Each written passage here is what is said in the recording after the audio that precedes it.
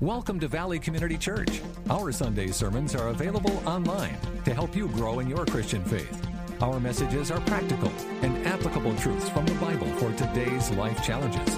And now, Senior Pastor David Schmaltz.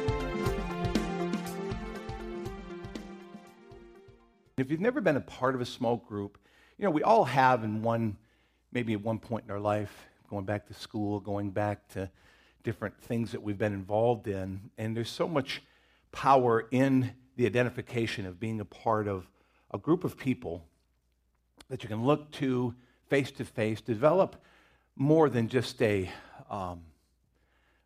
shallow kind of a relationship, where you can really begin to open your life up to another person and share and pray and stand with them and they stand with you, and you can gather around so many different ideas and likes and focuses.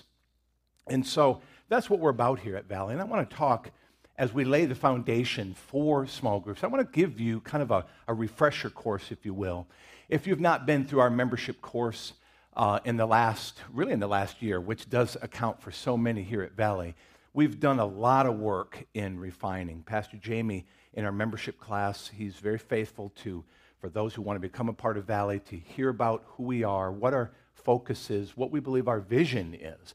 And what we're finding is that, if you've been here a couple of years, and especially those who've been here during the time that I have, which does include so many different people, that we do, as we grow, it's required for us to kind of reevaluate, okay, God, and to refine what God has given us to do. So critical for us to not only understand what it is, God, that has for us, because it does, the overarching sense of what God has called us to do as a local church never changes, but how we carry that out, the strategy and the structures, in order to help us be diligent with what God has given us to do, is so critical.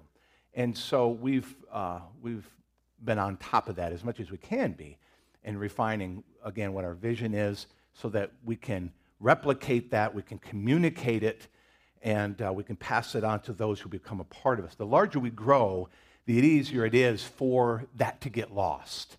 For people to come in and, your heart is, hey, I like what you do, what you're called to be, your definition, your focus on what the church is called to be. It's easy for people to want to come and are drawn to that. It's a little tougher for us to constantly communicate, okay, this is who we are. This is what we're called to do. This is what we feel like from Scripture the New Testament church is supposed to be doing in our modern times. And so we spend a lot of effort, a lot of time, a lot of prayer in refining that, so a person who wants to become a part of Valley can come right in, read what we have in our bylaws, read in our articles of faith, go through the next step series of classes that we have, and so that you can come out saying, okay, I get it. I know who Valley Community Church is. I know my part and how I'm going to flow with what God has called this church to do. So today I want to really just give you what we would consider kind of the theological underpinnings, which I think is so critical for you to understanding everything. So I'm just going to just jump right in. In Exodus chapter 6, verses 6 and 7, matter of fact, you're going to see what I'm sharing with you out on that wall right there. The moment you come through those double doors, you see a sign on the wall that shares these four distinctives. So if you've ever wondered, I'm going to kind of explain this a little bit more. Again, you can hear Jamie teach this. We have it all written out in a class for you. In Exodus 6, it says, "Say therefore to the sons of Israel, I am the Lord, and I will bring you out from under the burdens of the Egyptians, and I will deliver you from their bondage. I will also redeem you with an outstretched arm and with great judgments. Then I will take you for my people, and I will be your God, and you shall know that I am the Lord your God, who brought you out from under the burdens of the Egyptians." This is a very specific story. We know it. But what's interesting is that this coming out of Egypt became a metaphor. It became a story that the Israelites based almost all of who they were, everything that took place there in relationship, and God setting them free, again, became this overarching story pattern, if you will, for the Israelites. And we see it continuing today for us as Christians. And we see that the church continues to see this the same process taking place in God's people. And so we're going to kind of break that down for you this morning. We're going to call them promises because that's exactly what you see in Scripture. Here's God saying, I am going to do this. I am the Lord, and this is what I'm going to do for you.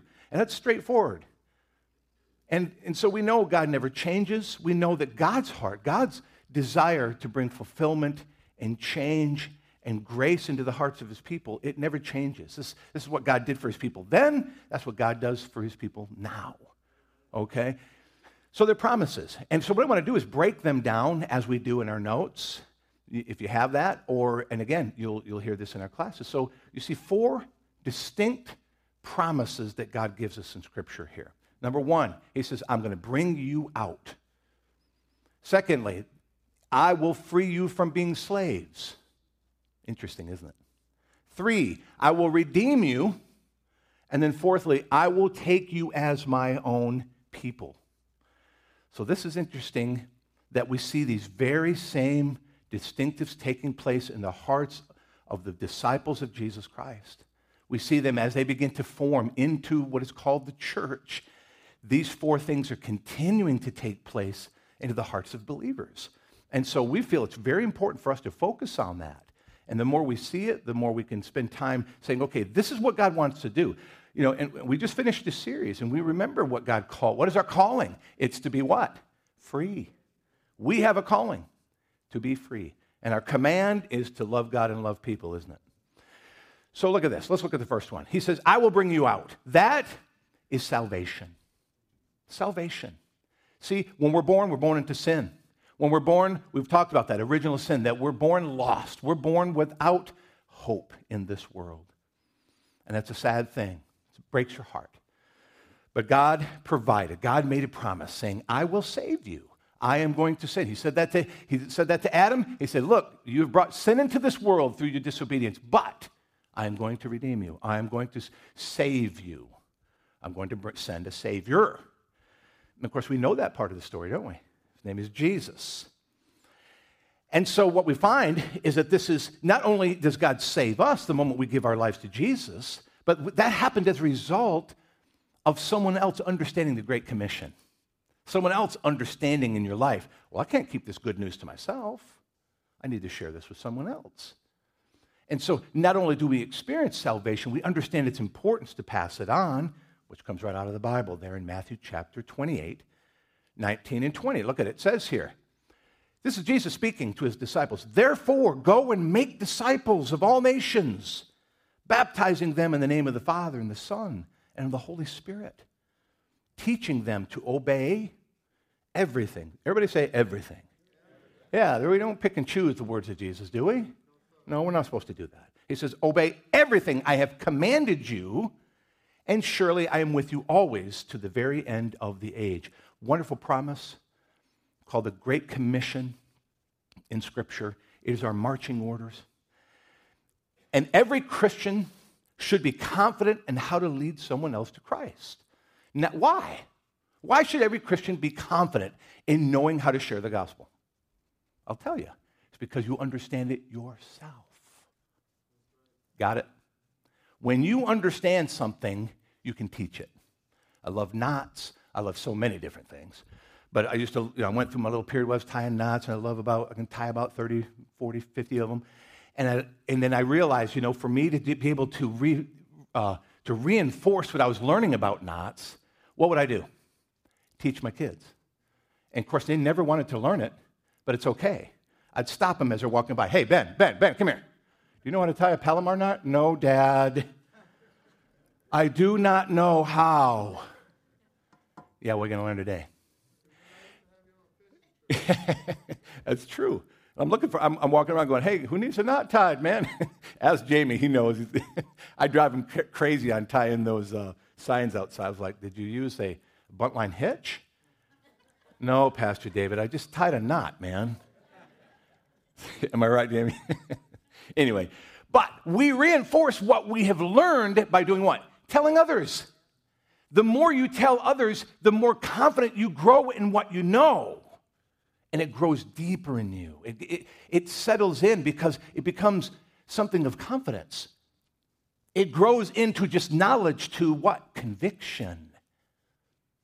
And so, there's so many other things I want to say about that. But as a church, we feel that it's so important not only for us to recognize that we're saved, that Jesus has plucked us out of the world, that we're just so excited about what he has done inside us and that we're not going to hell. We are going to spend eternity with him. We are going to see the patriarchs, the saints. We get a chance to meet Peter, James, John, Andrew, and a bunch. We get to see our loved ones who've gone beyond before us. That's enough right there to get you excited, isn't it? So we settle in on that, and that excitement bubbles over, and we want to tell someone else. I am saved from eternal damnation. Therefore, those around me who do not know them, where are they going? You don't have to say it out loud. It's no fun to say. But it's the truth. And there's no way around that. That is the gospel becoming reality. That's the gospel going from here to here. And then there's a drivenness that grows inside us. It's a conviction. Why is, some people call evangelicals, they use it like a cuss word. Oh, he's an evangelical. Well, so was Jesus. That's all he did. Matter of fact, when the disciples all came around, and he said, you guys are following me because of the loaves and the fishes. You're coming around because I fed you. He said, can we go deeper than that? I did all that so that you understand that I am the bread of life. You must eat my flesh and drink my blood. It's not all about the food. It's about me. It's about putting your hope in the Son of God, the salvation of the world. When we get that inside us, folks, when we breathe it, eat it, drink it, when it's in our very fiber of our DNA, folks, that begins to pour out. It has to pour out. Salvation is not in a vacuum. It's not just, we give our life to Christ, it's over. No, salvation exists in our lifetime. It is something that we can't just sit there and say, well, I've got mine. I don't know about anybody else that's the thousands of people that drive down Julian R Allsbrook every day. Well, too bad. It's like we want to hold signs out there and say, we got ours, sorry about you. And we can joke about that, we can laugh, but folks, look, that's not what Jesus has called us to do, is he? Has he? Mm-mm. He's called us out. He's given us salvation. And now the whole concept of salvation needs to invade our thinking. It needs to invade our processes, what we even do as a church. It has to, or we're not honest with the whole concept of salvation in the first place, or we don't understand what Jesus told us to do. Matthew 28, right? He says, now therefore, you guys have got yours. No, go and make disciples. Go tell everybody else. Pretty critical, pretty key. So that's the first step. That's what God did. He said, my Egyptians are in bondage. Oh, I'm going to set you free. That's what God wants to do. And he's called us to be a part of that. Proven by Jesus' command. He could have said many other things. He could have said, sit tight, go find your mountain, I'll do the rest. Didn't do that, did he? Therefore, go and make disciples. Secondly, what is our second promise? I will free you from being slaves. Okay? I will free you from being slaves. One thing I want to point out before I keep going, you'll notice all four of these is something God has done for us and something God has called us to do. Okay? Catch that. That's important. Secondly, I will free you from being slaves. God calls Moses aside to the burning bush. He says, my children are in bondage. They're building the bricks. They're making the pyramids. They're doing all the work. They're building this huge city for the Pharaoh. And he says, I want to set him free. I promised him I would. Abraham saw the darkness. He knew what was going to happen. It was prophesied ahead of time. Moses said, it's time for me to see my people set free. I've called you to do it. So God's got a heart to set people free from slavery. And folks, that is exactly what's going on. So when we come to Christ, we give our lives to him. We see that wonderful free gift of what Jesus did for us. We come and we're saved. But now, God wants to do something more. God wants what we're called to, freedom. God wants to get, can I put it this way? Can I put it this way? God wants to get the Egypt out of us. Because these people, this whole generation of Israelites, have grown up in Egypt, have been influenced by Egypt. And that is all confirmed by what happens in the 40 years in the desert. Constantly, God has to deal with the Egyptian mentality. And anytime anything goes wrong, where do they want to go back to? Egypt. Not enough water here. Let's go back to Egypt. Not enough food here. Let's go back to Egypt. This is not going well. Let's go back to Egypt. God had to get the Egypt out of them. In the same way, God's got to get it out of us. So he wants freedom. God didn't just say, oh, look, I got your fire insurance. I've got your salvation covered. You're going to go to heaven. No. He says, I've given you a life, and I want you to experience my freedom. And we believe here at Valley that that's what we're called to be a part of, which is why we preach the way we do, which is why we teach what we teach, which is why we make the Bible the cornerstone of everything we do, which is why we offer the small groups that we offer. Okay? And, of course, they're creative, but we're going a little bit deeper here this time around. I'll tell you a little bit more about that here in just a second, actually, on our next point. But let's look at this. It says, believers are called to live in this world. Yeah, we are. But not to be of it. Paul made this point pretty clear. He said, look, there's a way to live in this world, but to not let it become to influence your character, to change you. We're supposed to be salt and light. Jesus hit on that many times. He said, look, you're going to be here, but I want you to be the influencing agent, not the other way around. I want to be able, God is speaking here, I want to be able to recognize who are my disciples and who are not. And how will that be found? Because we're acting more like him. We're the salt. When we walk into the room, as salt does, it changes the chemical composition. It changes the spiritual climate. When you walk in, there should be that sense.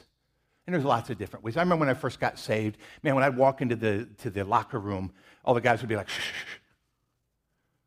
Moose is here, man. Because they knew, man, they were going to get it. If they were over there cussing, I'd say, hey, shut up. Get the towel. Don't make me do it.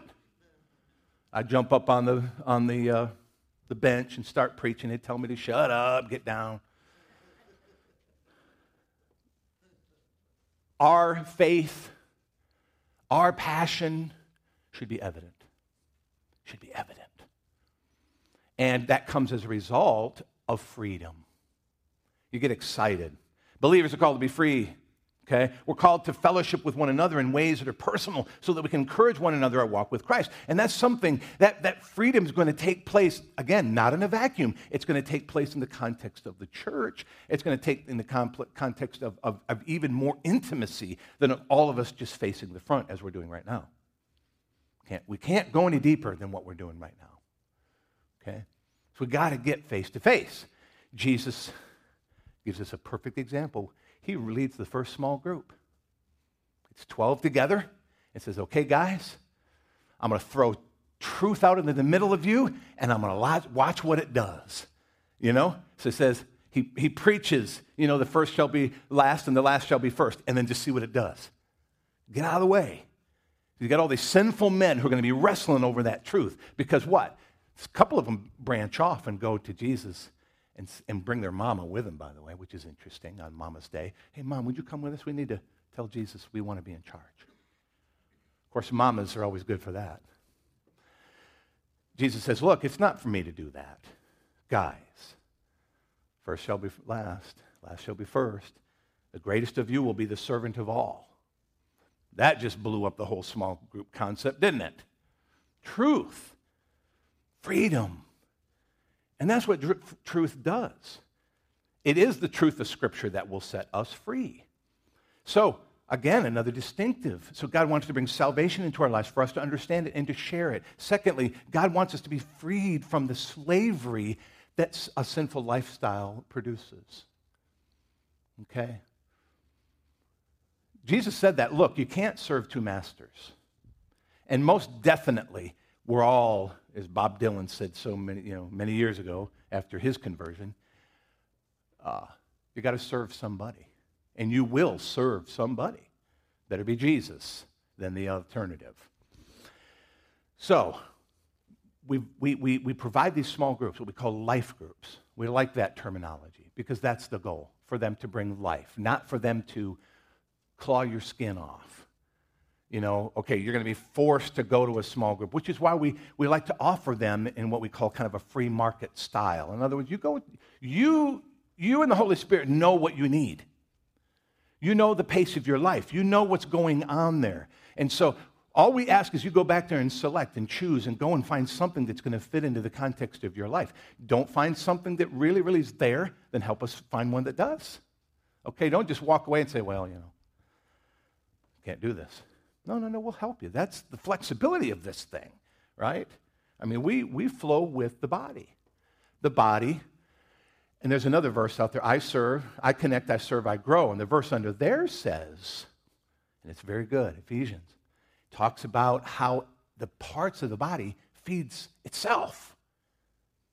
In other words, what's cool is that we flow as there are gifts that are presented, as the needs, as we understand the freedom process, the needs will be fulfilled by the gifts that are present. And that's good stuff right there. Real good stuff.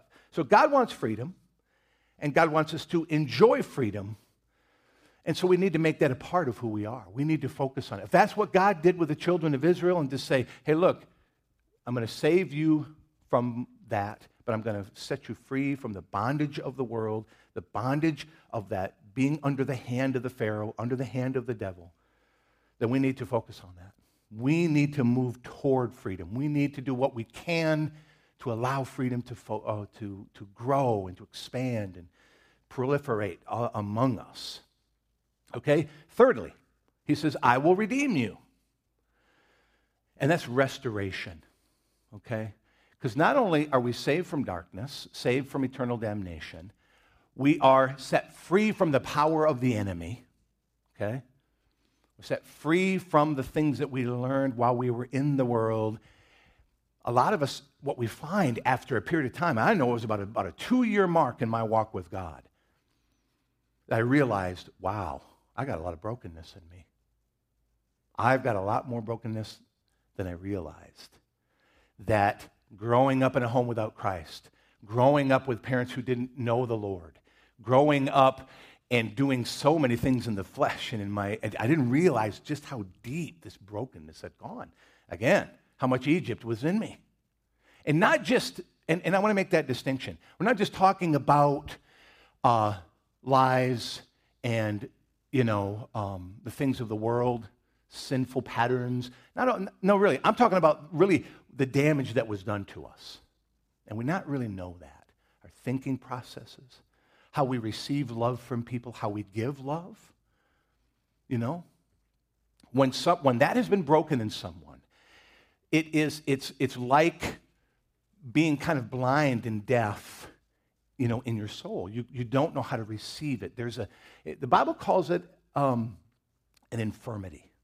And a lot of times we'll come out of our time in the world with infirmities. And the people came to Jesus and he healed those infirmities. He wants to do the same thing in our soul. So he wants to restore us, and that's a good thing. Too many times an evangelist might blow in, and I love evangelists, and I think they're important, and it's in the Bible.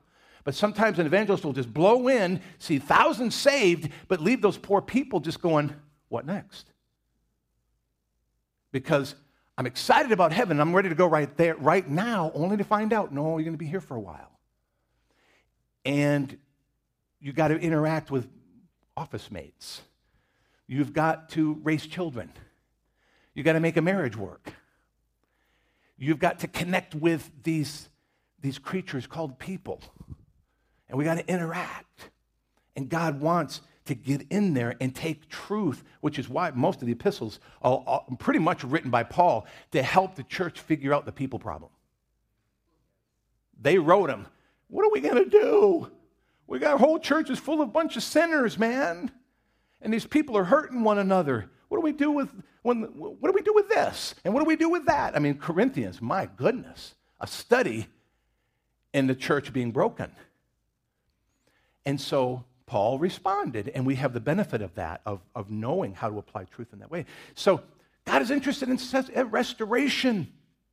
And what we've done is really get you, it's kind of a Kickstarter program, because it's not inclusive. And Jamie, you would agree with this. The next step is just a Kickstarter. I mean, so what we do with the 4 different steps, the 4 different classes that we have in what we call Next Step. And if you've never been through that, you really need to be, because that really helps you kind of get your moorings to find out, okay, this is what I'm supposed to be doing. This is my place. This is how I find, to get into the groove, to find the track, if you will, so that I can run. So you go to the next step and you find out ultimately, who we are, what we're called to be, and what we're do, but more importantly, who you are, what you're called to do, and how specifically you've been designed to function within the body.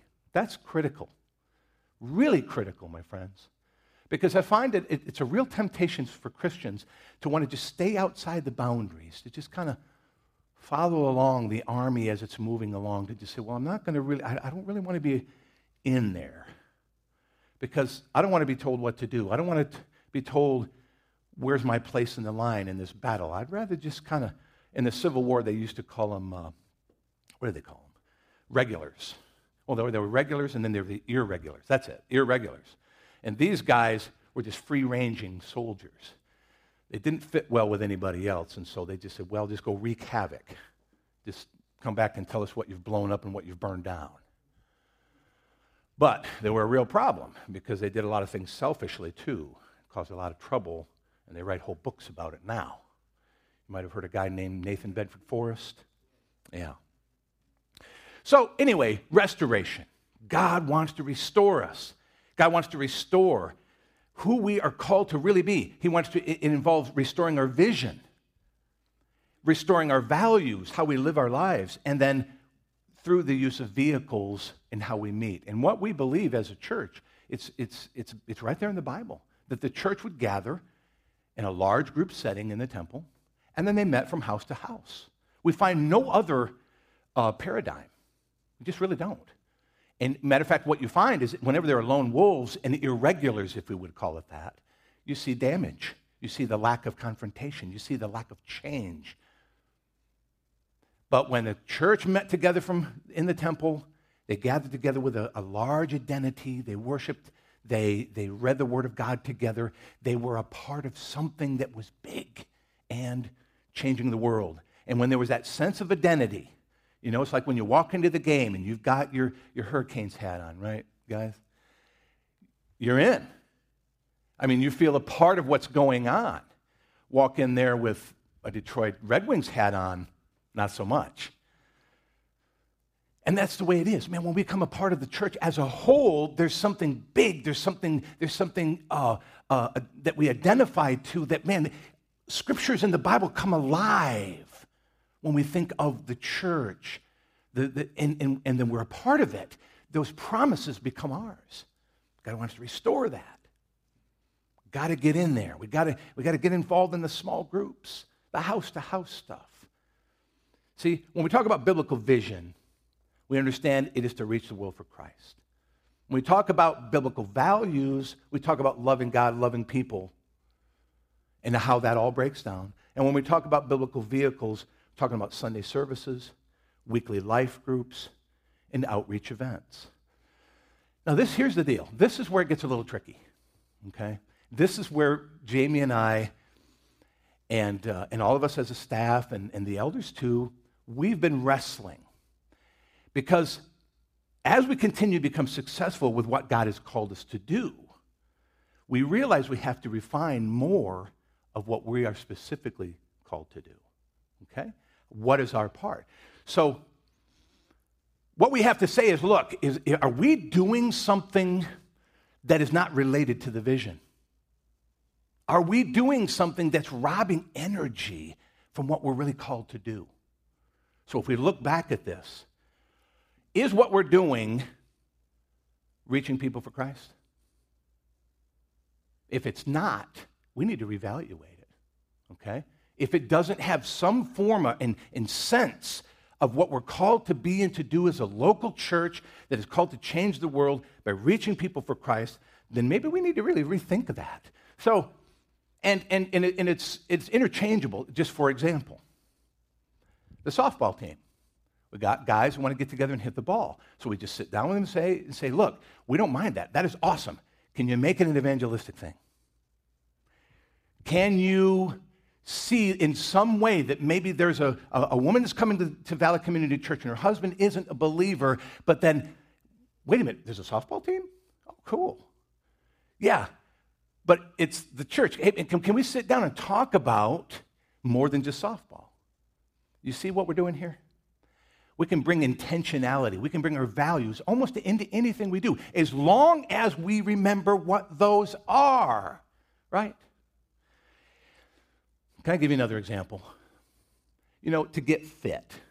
Sometimes we get into our mind an ultimate goal, but we forget why we're doing it.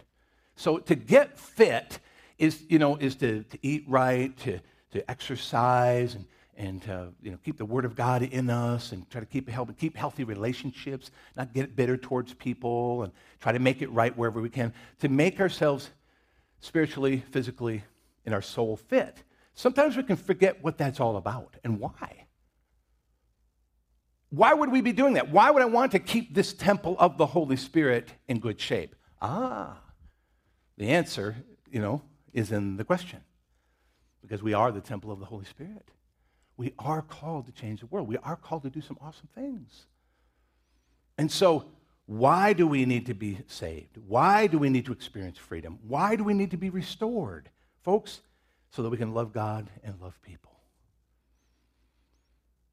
We can love God and love people. Sunday services, what are we all about? Why do we do what we do? So we can love God and love people. Why do we have small groups? So we can love God and love people. And we can allow that and focus on that restoration that God wants to do in each one of us. And you know what you need. You go to the doctor of the Holy Spirit and say, I need this. So, in light of this, what I'm excited about is we're starting to celebrate recovery in this semester of small groups. You'll see it in the signed up on the back table.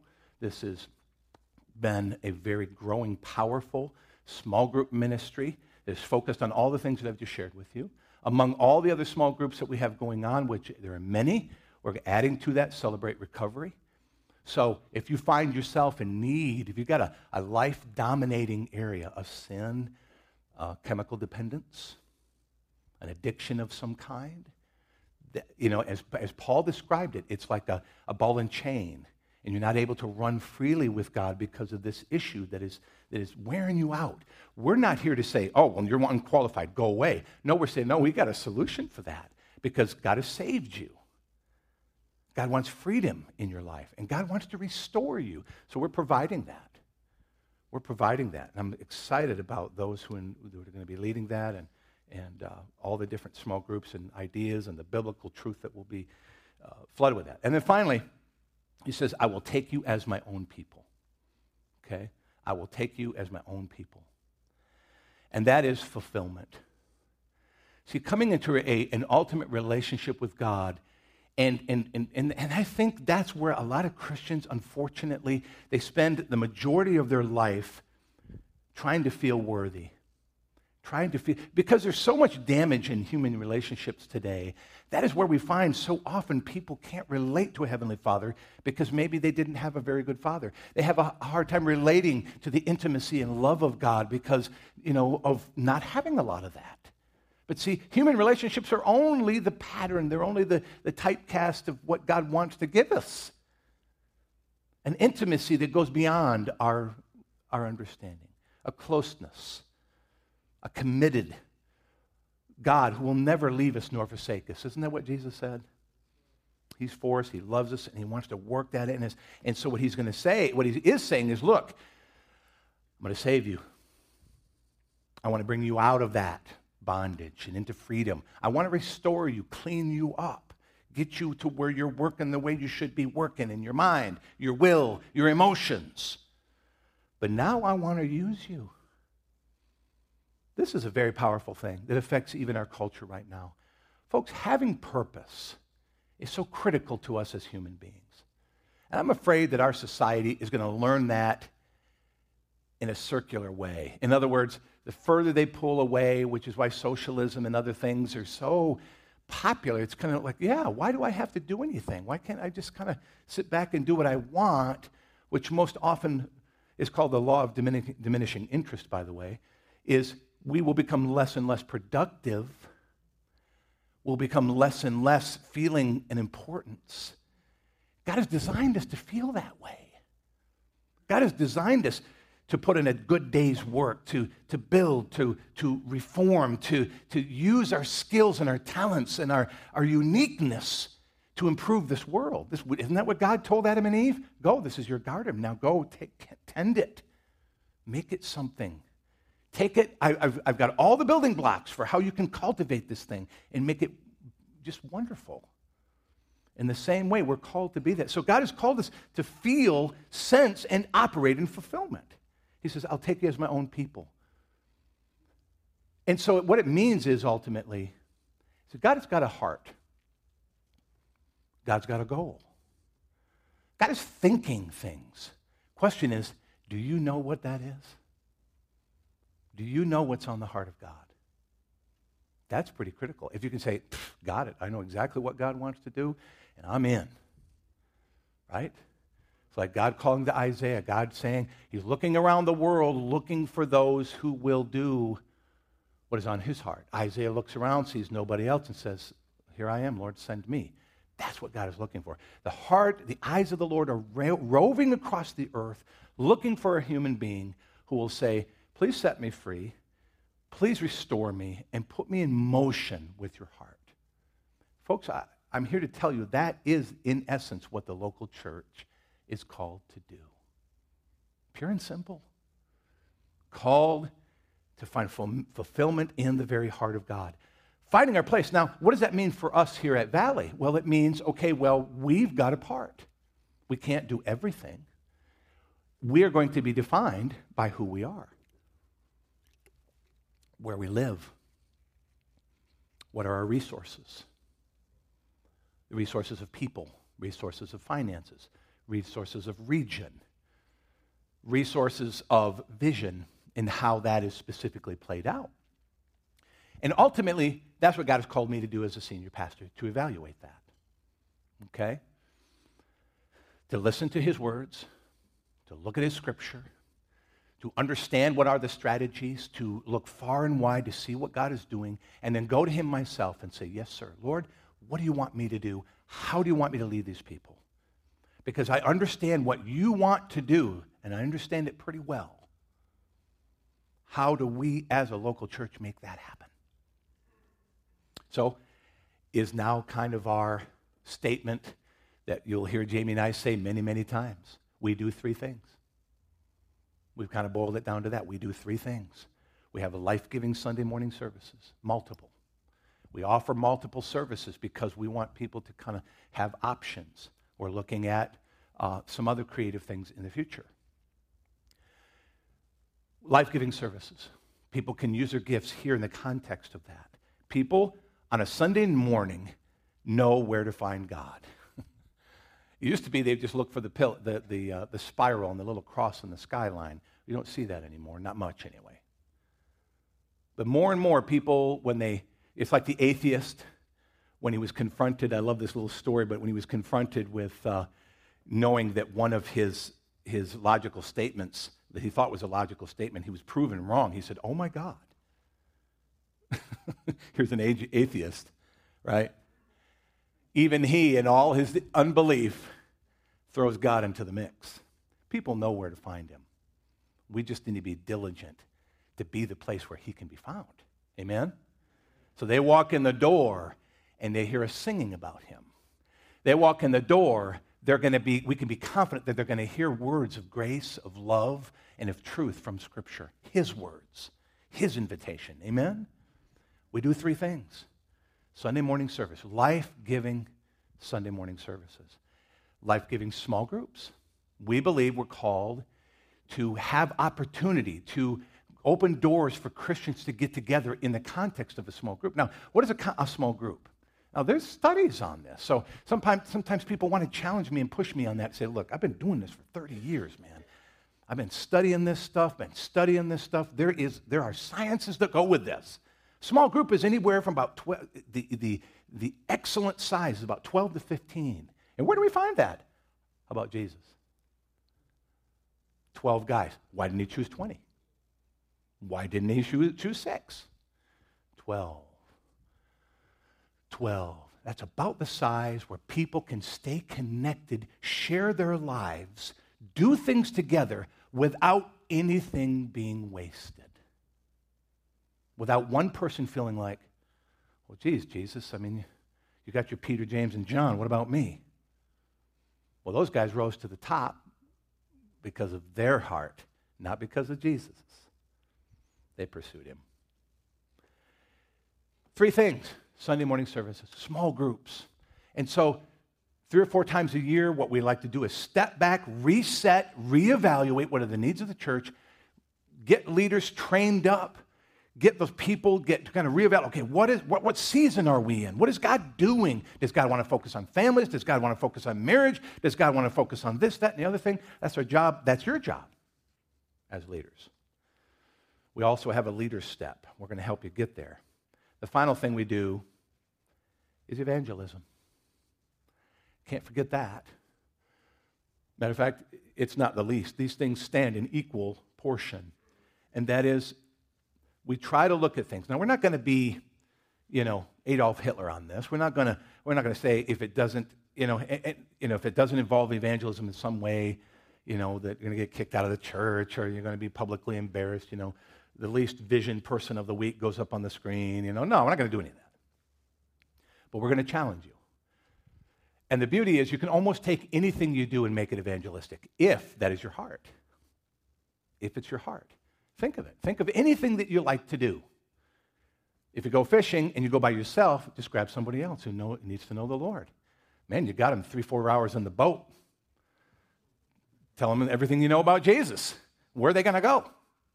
Right?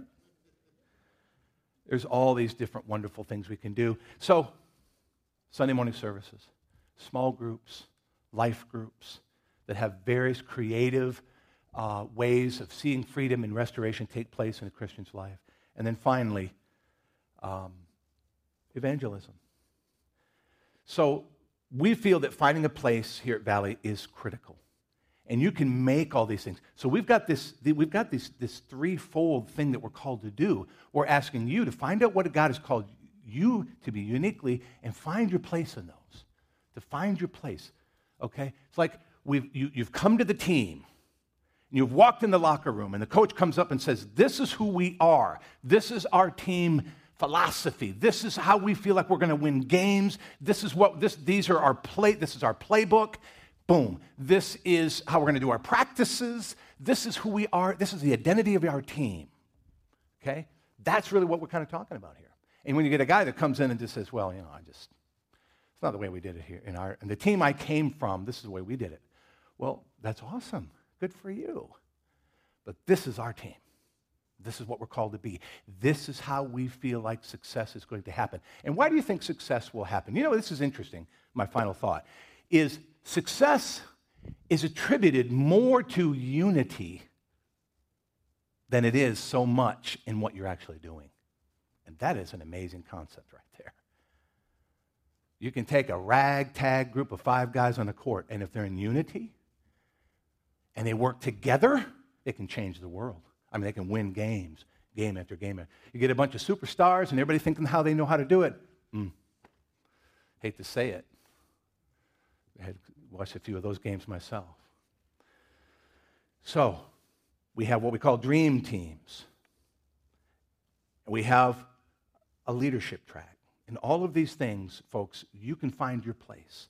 Ultimately, Jamie and I like to say, look, we're all called to be leaders. We should all be on that track. And you may not finish it. And in your leadership, your convocation, or the group that you're called to lead may not be that big. It may actually be quite big. We don't know. And we won't know until we've tested it out, right? So you've come to your comfort zone. You've come to what, as Paul said, you're the measure of your gift, the measure of your rule, your ability to lead. If you say, I do, guys, you're a leader.